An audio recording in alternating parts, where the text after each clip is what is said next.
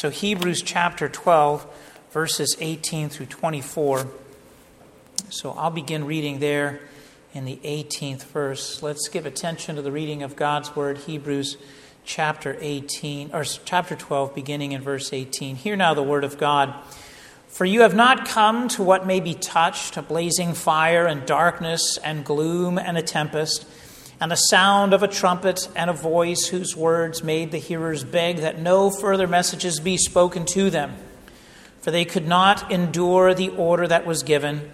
If even a beast touches the mountain, it shall be stoned. Indeed, so terrifying was the sight that Moses said, I tremble with fear. But you have come to Mount Zion and to the city of the living God, the heavenly Jerusalem, and to innumerable angels in festal gathering, and to the assembly of the firstborn who are enrolled in heaven, and to God, the judge of all, and to the spirits of the righteous made perfect, and to Jesus, the mediator of a new covenant, and to the sprinkled blood that speaks a better word than the blood of Abel. May God add his blessing to this reading from his holy and inspired word. Let's bow together in a brief word of prayer, and then we'll hear the preaching of the word. Let's pray. Father God, we are grateful that you feed us with Christ as you have fed your people throughout the ages, that you feed us with the manna from heaven. And so we pray, O Lord, that you would satiate our hunger, that you would quench our thirst with the outpouring of your Spirit, and that we would find peace, that we would find satisfaction, that we would find contentment in your presence through your word and Spirit. We pray and ask all of these things in Christ's name. Amen. Sometimes when you set out on a journey, you get partway down the road, and then you encounter some obstacles. And upon encountering those obstacles, you begin to have second thoughts. And you think, well, maybe we need to turn around and go back home. I was recently watching a documentary where this type of scenario unfolded. It was called 14 Peaks, where this Nepalese mountaineer had decided that he wanted to try to scale all 14 peaks in the world that exceed 26,000 feet. So Mount Everest, K2, and all and so forth, all of the 14 peaks in the world that do that. The world record that had been set previously for that was to scale all 14 peaks in 7 years. He was going to do it and accomplished it in 7 months. And so at one point, as he's going from mountain to mountain, he gets to K2, which is perhaps one of the most perilous mountains in all of the world, maybe even more perilous than Mount Everest itself. And he had arrived at the base camp, and as he realized, he was talking to all of the other climbers, and the other climbers were quite distraught because they were all having second thoughts about whether or not they should try to summit K2, because there had been significant increased avalanche activity, so that it was even more perilous, more dangerous than many of them first thought. And so as they are filming the documentary, you see this climber talking to the rest of them, and he said, no, I don't think we should turn around. I think we can make it. And so the next day, he and his team went out, and in the process, they laid out a bunch of static ropes. I have no idea what that means. That's what they said in the documentary. So they laid out some more ropes, and they summited K2. And not only did they summit K2, but then the following day, the rest of the climbers at the base camp at K2, some 24 climbers, then went and followed in his footsteps, and they too summited the peak of that grand mountain. All of this is to say is that they faced that moment in the journey where they thought, maybe we should turn around. Maybe going forward is too perilous. Maybe the cost is too high. And this was the scenario that faced the recipients of the author's letter here, the book of Hebrews, is that they had begun their journey, they had begun the Christian life, and as they have encountered persecution, as they had encountered trials and tribulations, all of a sudden they stopped in their journey, they paused along the way, and they thought, maybe we need to turn back. Maybe we need to go home to what they thought was home, which is the Old Covenant, the Mosaic Covenant, to go back to Judaism, to the ways they knew, the ways with which they were familiar. And so the recipients of this letter only saw danger. They only saw peril in their path. They only saw persecution and perhaps even loss of life. And yet the author writes to them, as he does throughout this letter, and tells them, don't turn around, don't go back, but press forward.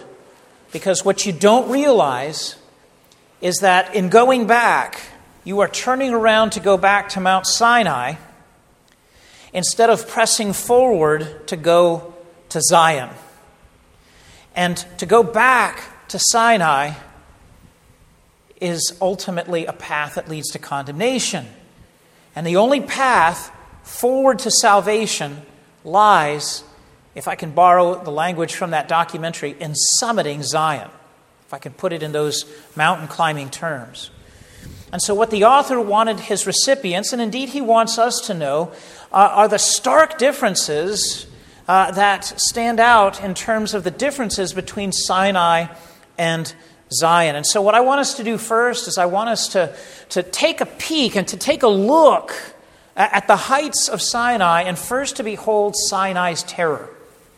And then secondly, I want us to take into view and to make sure that we understand the comfort and the peace that God gives to us in Zion.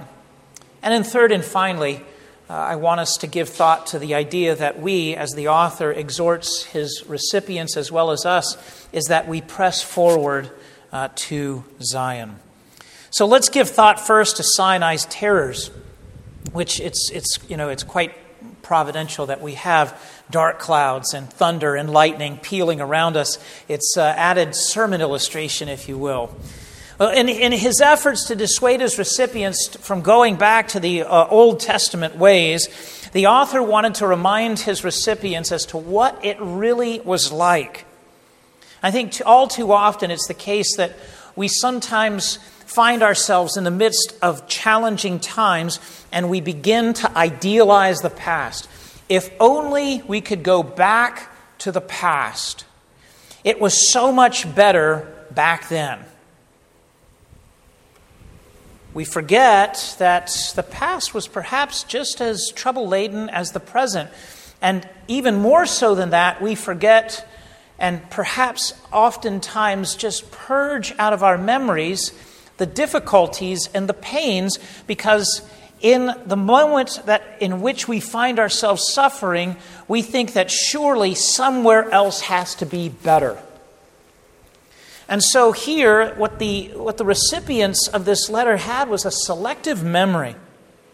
A selective memory. And the author wanted his recipients to recall in great detail the genuine and true nature of the Old Testament, of the Mosaic Covenant, of Judaism. And so the author takes a cold bucket of reality and he splashes it upon them to awaken them from their theological stupor. And he says in verses 18 and 19, "For you have not come to what may be touched, a blazing fire, and darkness and gloom and a tempest, and the sound of a trumpet and a voice whose words made the hearers beg, so that no further messages be spoken to them."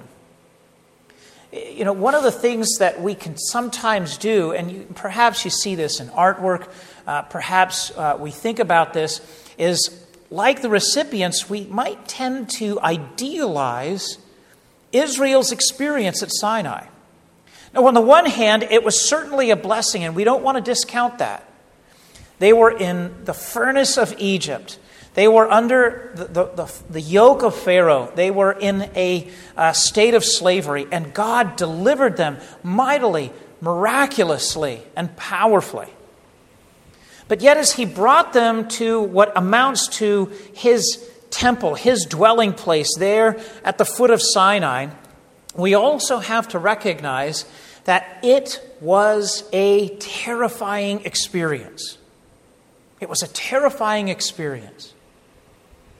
You know, so often when I read of people giving accounts of supposedly coming into an encounter with God, and God speaking to them and God appearing to them, I wish I could go up to them and ask them, did you fall on your face out of fear and terror? Because that seems to be the majority report when it comes to what people do when they encounter God Himself. Whether it's in His angels, or whether it's in the dark, ominous clouds of Sinai. It's surrounded by dark, foreboding clouds, peals of thunder, lightning, blasts of the trumpet. At this point, at this point in the spring, we're old hats at bad storms, right? I guess this one makes number 5, although number 5 hasn't been as bad as 1 through 4. But as we've watched, it's like sometimes I'd stand out in my boys' room because it's in the second story and it's got a patio and a little deck, and I can look out the window and I open the door and I would look out on the horizon and you could just see the dark, foreboding clouds. And at night, I would be awakened in the middle of the night as you could hear what sounded like unceasing cannon fire, as the thunder just kind of rolled on for 30, 40, 50 seconds at a time. And you just wonder, how many bolts of lightning is this? How many peals of thunder is this?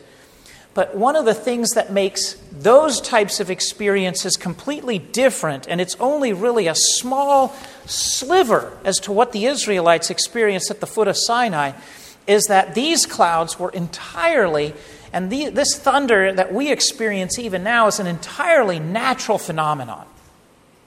We know what it is. We know that it's a weather system moving through, under the providential control of God, of course. What this was for the people at the foot of Sinai is this was the holy presence of their righteous God and our righteous God. And what the author wanted them to understand at this point is everything that separated God from the people, even though He was close to them, He was still, in a sense, ethically far apart from them. You hear Him when He says that there was blazing fire, that there was darkness, that there's gloom, there was a tempest, there was a trumpet blast. Notice, all of these things convey distance. They're all impersonal. But beyond the fear, God sets a perimeter around His temple mountain to ensure that nothing that was unholy would spoil its sanctity. Verse 20, for they could not endure the order that was given. If even a beast touches the mountain, it shall be stoned. God set borders around the precincts of His holy mountain in the same way that He told Moses when he appeared before him, take off your sandals, for you walk upon holy ground, because He wanted the people to know, you are sinful. You are sinful. And the sinfulness of the people only bubbled up to the surface. Because notice, we read there again in verse 20, they could not endure the order that was given. In other words, their desire should have been, no matter how fearful it may have been at the moment, please, O Lord, continue to speak to us. Reveal your word to us. And what did they do instead? But they said, we can't stand to hear any more. You go, Moses. We don't want to hear it. And so we know that the people ultimately were rejecting God's word, not only because of their desire to flee from the word of God, which is in and of itself a bad sign, but because of the events that transpired on the heels of their rejection of God's word. John Newton says it this way in a poem that he has written, The Golden Calf. When Israel heard the fiery law from Sinai's top proclaimed, their hearts seemed full of holy awe, their stubborn spirits tamed. Yet as forgetting all they knew, ere 40 days were past, with blazing Sinai still in view, a molten calf they cast. Yea, Aaron, God's anointed priest, who on the mount had been, he durst prepare the idol beast, and led them on to sin. They said, no, we don't want to hear God's word. And what follows upon the heels of that but the creation of the golden calf and idolatrous worship? Now, Moses, on the other hand, we know reacted differently. But even then, as he ascended the mountain at God's call, he did so with fear. Verse 21, indeed, so terrifying was the sight that Moses said, I tremble with fear. I tremble with fear. Now, at first glance, it may be difficult for us to fit some of these pieces of the puzzle together because of what I said moments ago, which is God delivered Israel out of the bondage of slavery, out of the furnace of Egypt, which was undoubtedly an act of his love. Hosea 11:1, when Israel was a child, I loved him. Out of Egypt I called my son. And in fact, there in the 11th chapter of Hebrews, the prophet characterizes God's love for Israel as in the terms of a father teaching a child to walk. I taught Ephraim, my son, to walk. You know, when you teach your child to walk, it's an amazing thing because you see them take their first steps. There's a bond, there's a sense in which there's a moment in my son's life where he took his first steps, and I can vividly remember those first steps that he took. That's a special bond that we have. And that's the nature of the bond between Israel and his people. But yet, on the other hand, how do you combine that image of God's love, teaching his son Israel to walk, with the utter and sheer terror of Sinai? They seem contradictory. And yet, when we contemplate those events at Sinai within the broader scope of redemptive history and its unfolding message, what does the Apostle Paul say about this? He says in Galatians 3:23 and following, now before faith came, we were held captive under the law, imprisoned until the coming faith would be revealed. So then, the law was our guardian until Christ came in order that we might be justified by faith.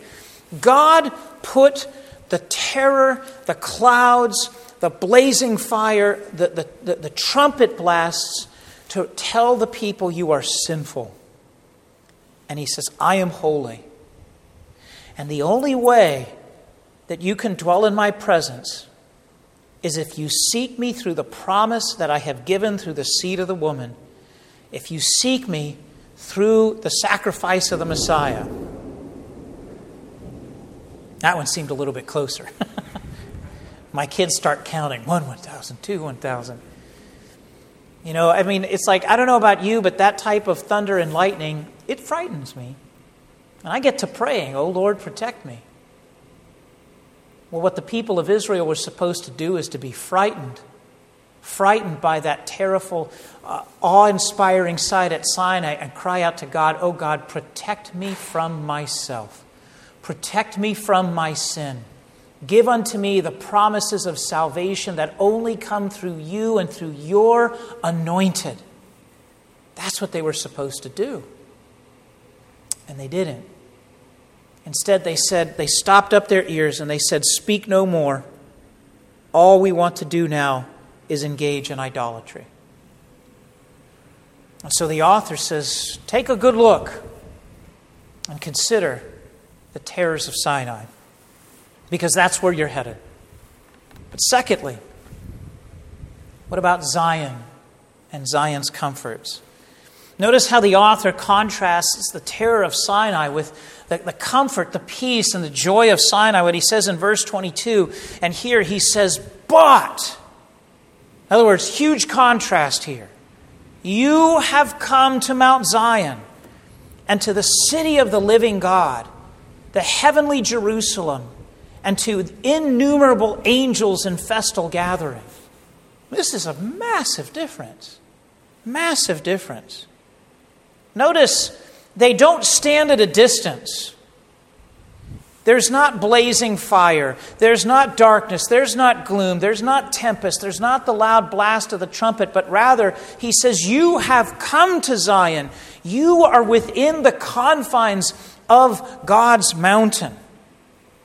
You're in the midst of the angels in festal gathering. They're not wielding swords of judgment as in the Garden of Eden as they guarded the way to the tree of life. No, they're dressed in their robes, if you will, of celebration.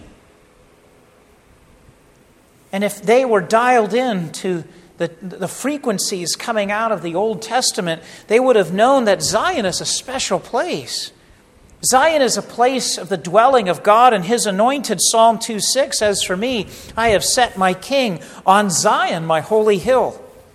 It was a source of comfort for the people of God. Psalm 20, verse 2, may He send you help from the sanctuary and give you support from Zion. It's the place from which the Messiah would reign in the midst of His enemies. Psalm 110, verse 2, the Lord sends forth from Zion your mighty scepter. Rule in the midst of your enemies. Moreover, this would especially be, I hope, a source of comfort for the recipients of this letter in the midst of their persecution, because according to the Old Testament, Zion is the city with unmovable, unshakable, unbreakable foundation. Psalm 125, verse 1, those who trust in the Lord are like Mount Zion, which cannot be moved but abides forever. What a difference. On the one hand, we can see that Sinai holds everyone at a distance, so much so that if anything unclean, even a beast, comes near the mountain, they are to be stoned and to be put to death. Whereas he says, you have come to Zion. And you can almost sense the embrace with which the author of Hebrews says the people of God enjoy and know. Because Zion is comfort, Zion is peace, Zion is a fortress for the people of God. And the author confirms these Old Testament truths when he describes Zion here in verse 23 as the assembly of the firstborn who are enrolled in heaven, and to God, the judge of all, and to the spirits of the righteous made perfect. He says it's the place of the firstborn. That's all of us. We are all considered male and female, Jew and Greek, slave and free, firstborn sons. That means heirs. That means co-heirs with Christ of all of the blessings that come with salvation. We have come to God, the judge of all. In other words, the God who has judged you righteous in Christ, the God who will judge the wicked in justice. You have come to the spirits of the righteous made perfect. In other words, at this very moment, we, the saints, those of us who are in Christ, are at the present moment in Zion, in Christ, united with all of the heavenly host as they worship before the throne of God, as they are gathered with the angels, as they all bow and cry out, holy, holy, holy is the Lord God Almighty, and the earth is full of His glory. He says, this is the place to which you have come. Zion's description stands in stark, comforting contrast to the terrors of Sinai. Yes, Sinai was a manifestation of God's grace, but God's intention was to drive sinners from Sinai to Zion. And the recipients of His letter were trying to go back to Sinai. The only way that Sinai could ever become a blessing for us is if we look to the one who has fulfilled the law's demands. And this is why the author here says in verse 24 that we have come to Jesus, the mediator of a new covenant, and to the sprinkled blood that speaks a better word than the blood of Abel. He says, don't turn away from Christ. Don't turn away from His shed blood that gives you that righteous status, that enrolls you with the rest of the firstborn saints, that grants you entrance into Zion. The only way that we become one of the members of the assembly of the firstborn is by trusting in Christ, as the author has made clear throughout his epistle, but especially in chapters 8 through 10, as Jesus is the final and ultimate sacrifice. Only his shed blood and obedience gives us access to the comforts of Zion and dwelling securely in the presence of our triune God. I have to say that when I originally planned this sermon, I didn't intend to quote John Newton 3 times, but this is John Newton quote number 2. When he says in his, you could say poem, but of course his hymn, "Let us love and sing and wonder, let us praise the Savior's name. He has hushed the law's loud thunder. He has quenched Mount Sinai's flame. He has washed us with his blood. He has brought us nigh to God." The author's recipients thought that they were at that point in the journey where it was too dangerous to go forward and they wanted to turn around and go back. They thought that the Mosaic covenant and Sinai would give them peace, comfort, and security. In one sense, this reaction is understandable, as they wanted to return to what they knew. They also thought, and probably rightly so, that if we turn around and go back to Judaism, we won't face any more persecution.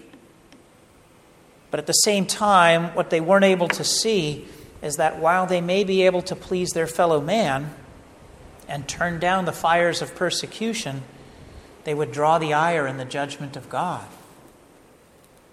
They were wanting to return to the ominous clouds of Sinai rather than to bask in the glorious light and warmth of Zion's cloudless skies. So this brings us to our third and final point, which is drawing near. The author's counsel places us a clear choice before us and before the recipients. Which way did they go? To which mountain did they turn, Sinai or Zion? I hope that the choice was clear for them, as clear as it is for us.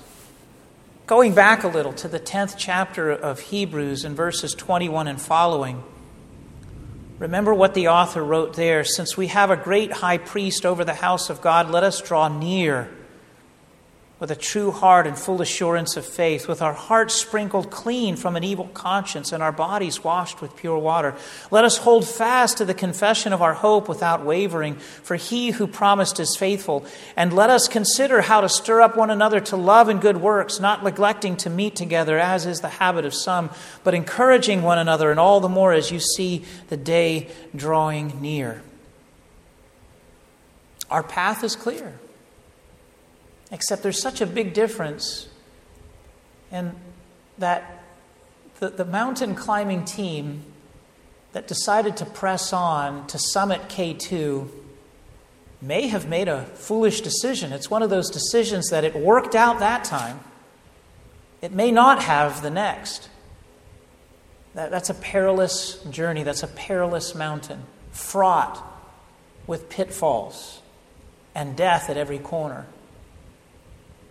But not so as we come to Zion. Not so when we come to Zion, because at the end, to come to Zion is to seek Christ. He who shed his blood for us, he who died for us.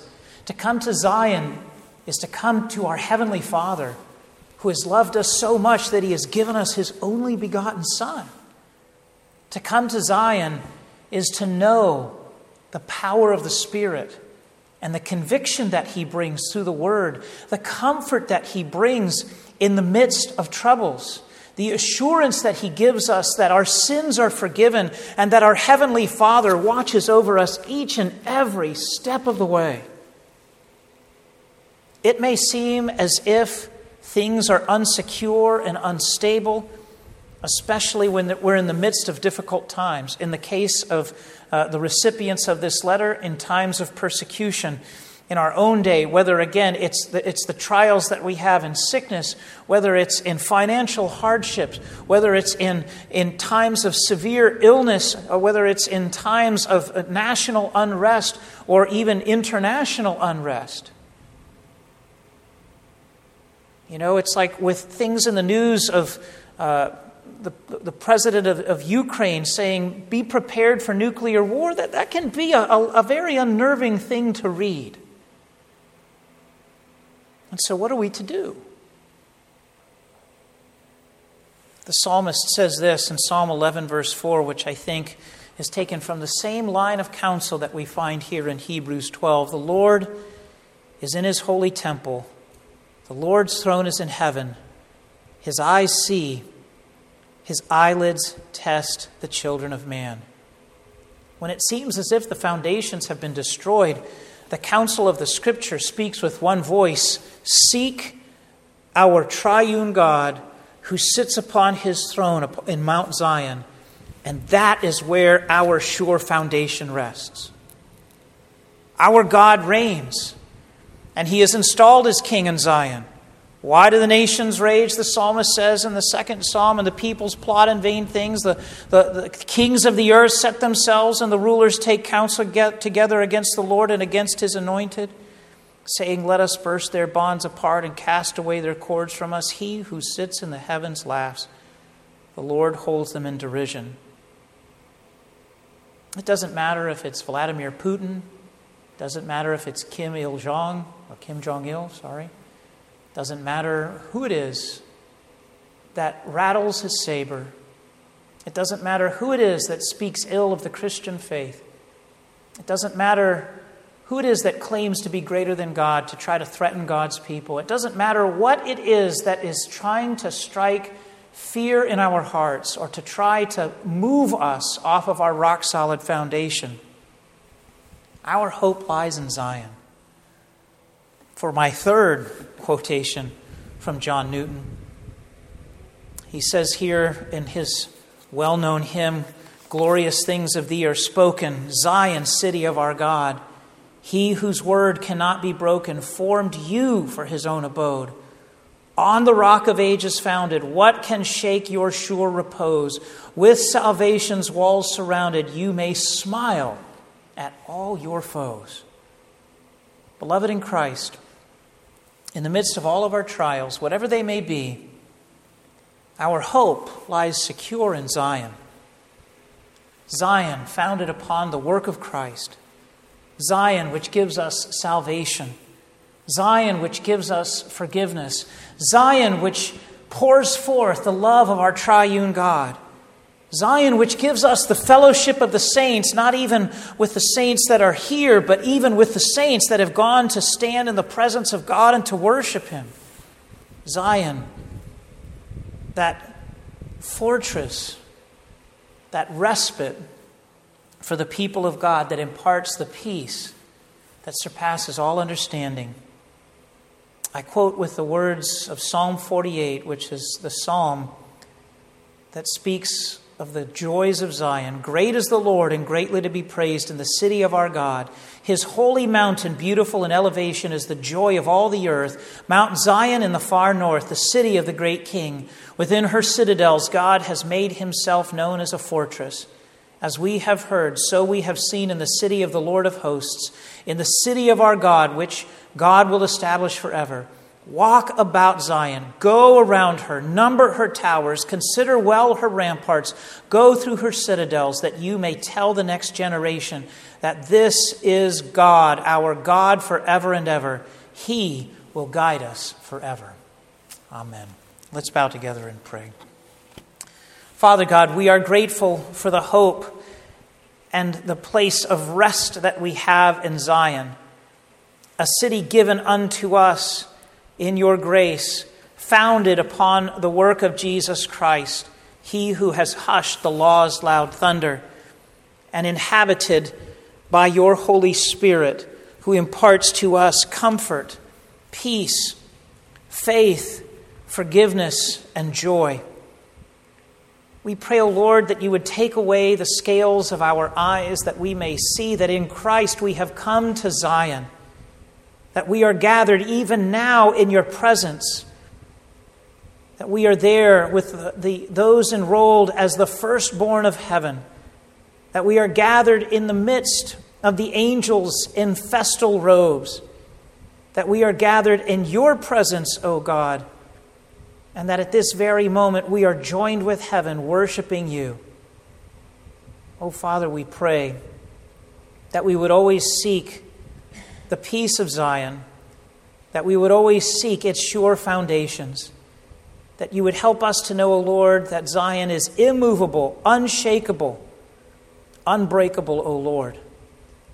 And that if we are ever tempted to turn around and to go back, thinking somehow that we can climb Sinai's heights apart from the all-sufficient work of Christ, we pray, O Lord, that you would forgive us of our doubts, that you would turn us around, and that you would put us back behind the walls of Zion, that we would rejoice in your presence, that we would encourage one another to good works, and that we as your people would worship you for all of these tremendous blessings that we receive in Zion, your holy hill.